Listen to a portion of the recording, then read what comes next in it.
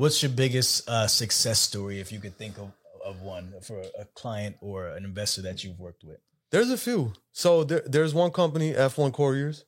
You know what I mean? They started off in November with like maybe 2 trucks. It's 3 partners. It's Shafiq, his name is Muhammad Gregory, Isan Noble, Razak. They're like brothers to me, and I love them a lot. And they were able to scale their company from like 1 truck to like, now I think they have about 30 or 40, something like that. 30, and that was it 40 was like in a trucks? year. What are they doing? What's their niche?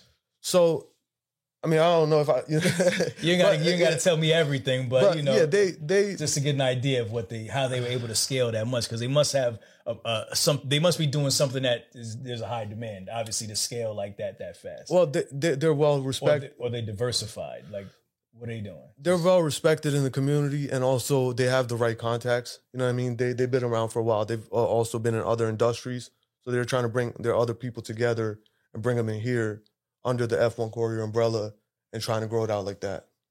Got you. Do they have trailers too? Trailers, everything. Yeah, they got UAII certifications. They're doing good. They're doing good. Another one of my guys, he's actually a police officer from Patterson. His name is Jensen Burgos. I helped him start off One Stop Trucking, and I think he has about this was early last year. And he was doing cargo vans, and he wasn't making that much money in cargo vans. So I got him into this. And he started off with like 1 truck, and I think now he has like 6. Okay. And his numbers are consistently high. Like each truck, we do about 9,000 to 10,000 a week at least. Got you. And so you're still doing the dispatching for F1, and you're doing it for this gentleman One Stop. Yeah, everybody. You're working with all of them. Yeah. So all together, you're doing like about, would you say like 80 trucks? Actually units now? Yeah, units about 80. I think about between 70 to 80 on and off. Got you. So what's your role? Because you said you've actually allocated a lot of the dispatching to. So what do you kind of do on a day-to-day basis? Are you recruiting more people? What are you doing actively on a regular basis? So I'm learning to kind of trust my team more, and I'm learning to let them handle more of the stuff and get used to it while I oversee them, so I can focus on expansion. Like this year, we want to add 10 of our own trucks. Okay. And we don't want no one investing. We don't want to finance, nothing that. We want to buy that from the capital that we raise from you consulting. So that's the next step to take us from making $100,000 a month to $1 million a month. We want to start our brokerage. We want to start our technology company. We also have our courses coming out. They were supposed to be out last year of November, but there's a delay because me and my team that we've been working on it with, I feel as though that the courses that are out there right now, and we've seen a few of them, we want to bring something better. You know what I mean? If it has my name and my brand, I don't want it to be nothing copy pasted. I want it to be a real experience where people could actually learn. So those are coming out March 19th. So we have a few big things that we're also doing here at You Consulting to expand the brand out further. Got you. You said you want to do something better with the courses and add more value. What are some of the things that you think that you'll do differently than what you've seen out there?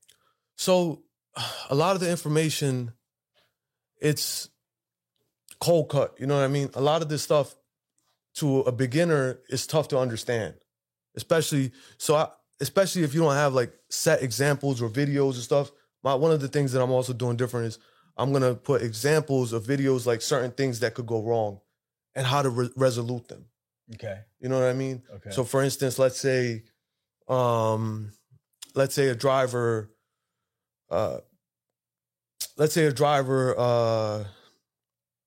has an issue with his with the truck, right? And you're on a load.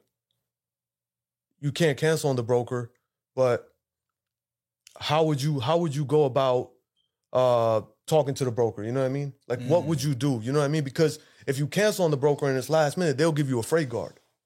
And a normal dispatcher, you might just email something back, but they might not want to hear that. You have to get the receipts.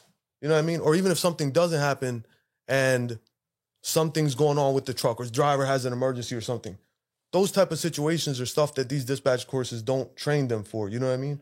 For them to get out of that, troubleshooting. You know what I mean? So for them to get out of a certain situation that's not on these courses, you know? So what would you do in that situation? I'd be fully transparent with the broker. I'd be fully transparent. I would get the receipts. I would send them over to the brokers. You know what I'm saying? And then also, like, for instance, you know, if you want to try to find a lane for your drivers or like your dispatching or whatever, you got to understand their time. You know what I mean? That's one of the things that people are not doing in these courses as well. They're not explaining to them how to like really get these guys and find out their times and stuff like that. And it's just like all verbiage. You know what I'm saying? There's a lot more to this business than just verbiage, you know? You have to understand and actually see and feel what these drivers have to go through every day. You know what I mean? Where they're going, what are high traffic areas, what are low traffic areas, what heavy weight versus low weight means, you know what I mean, for the fuel and for the truck and the trailer. So there's a lot of moving parts. And I don't even think that even my dispatch course or any dispatch course out there can fully cover it, because it's just like I was telling you earlier. You know, you could take residencies all day trying to be a doctor, but you won't actually learn anything until you actually operate. Right. So I also want to incorporate people and give them some of my strategies on how I got trucks and how I was able to dispatch them and stuff. So not only are they investing into my course, but they're also going to be investing into themselves, because they'll learn the strategies that I use to help get new people into this business. Maybe that's what they want to try to do, or get an investor. Like I told you earlier, if I was in a certain situation as a dispatcher or as a driver, what I would do, you know what I mean? Right. So I want them to understand these strategies and actually try to make money off of this, and not just buy someone's course and not get nothing out of it. Right. For the drivers now, I mean, obviously everybody's talking about the driver shortage. How are you guys and your investors doing with recruiting drivers? And what are some of the strategies that you guys are using to recruit drivers? So the driver shortage and lack of drivers, we've always had that issue in this industry. We've always had a problem getting proper drivers, but also a part of the when I was telling you earlier that I want the drivers to be comfortable in the routing, when we try to talk to these drivers, when we try to interview them, we give them options. You know what I mean? We give them options. We also pay them top dollars, because these aren't like trucking businesses that have been around for years. These are new businesses. These are startups, and they are willing to pay more to get the right driver, and they're willing to be more understanding with the driver. So it's a team effort.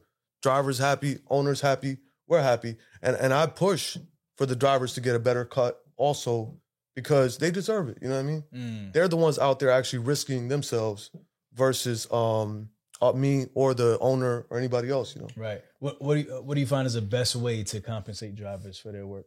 I would say either percentage or put them on a salary daily. You know what I mean? Either percentage of what they do, that'll motivate them because they'll be commission based.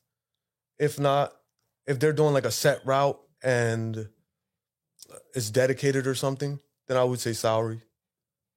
But it would all depend on the work. Do they have to assist? Do they have to put their hands on something? Is it no touch? Is it like a certain amount of miles? How, you know? Yeah. So it's a few different factors, but the two that I prefer is either salary or percentage. It keeps things a lot easier and more simpler. I know people like getting paid by the miles, but my whole strategy with dispatching also, it's not about more miles. It's about more money, less miles. I try to do 1-day transits. I don't try to do 2-3 day transits, 4 or 5 days, none of that. Because with 1-day transits, you can make more money on the mile than you can with 2-day transits. If I was to send a guy from Georgia to Jersey, I'd probably get like $1,500, $1,600, $1,700. But let's say I send him from Georgia to North Carolina or Georgia to Tennessee, I'm making $1,000, $1,200, maybe $1,300. And then from Tennessee to Jersey, you'll get a banging rate, probably make like $2,000. So you're making, and then let's say from North Carolina to Jersey, probably make like $1,500, $1,600, maybe $1,800.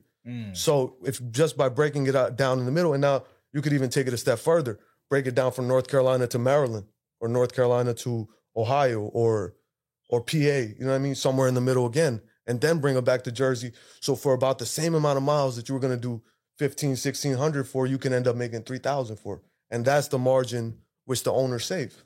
What's the difference between those lanes? Why are you getting better rates? Because the brokers will pay you better if you're doing lesser miles versus if you're doing more miles. So let's say you're taking a load from Georgia to Jersey, they're paying you for one pick, one drop, and they'll prorate it out because you're going straight from one place to the next.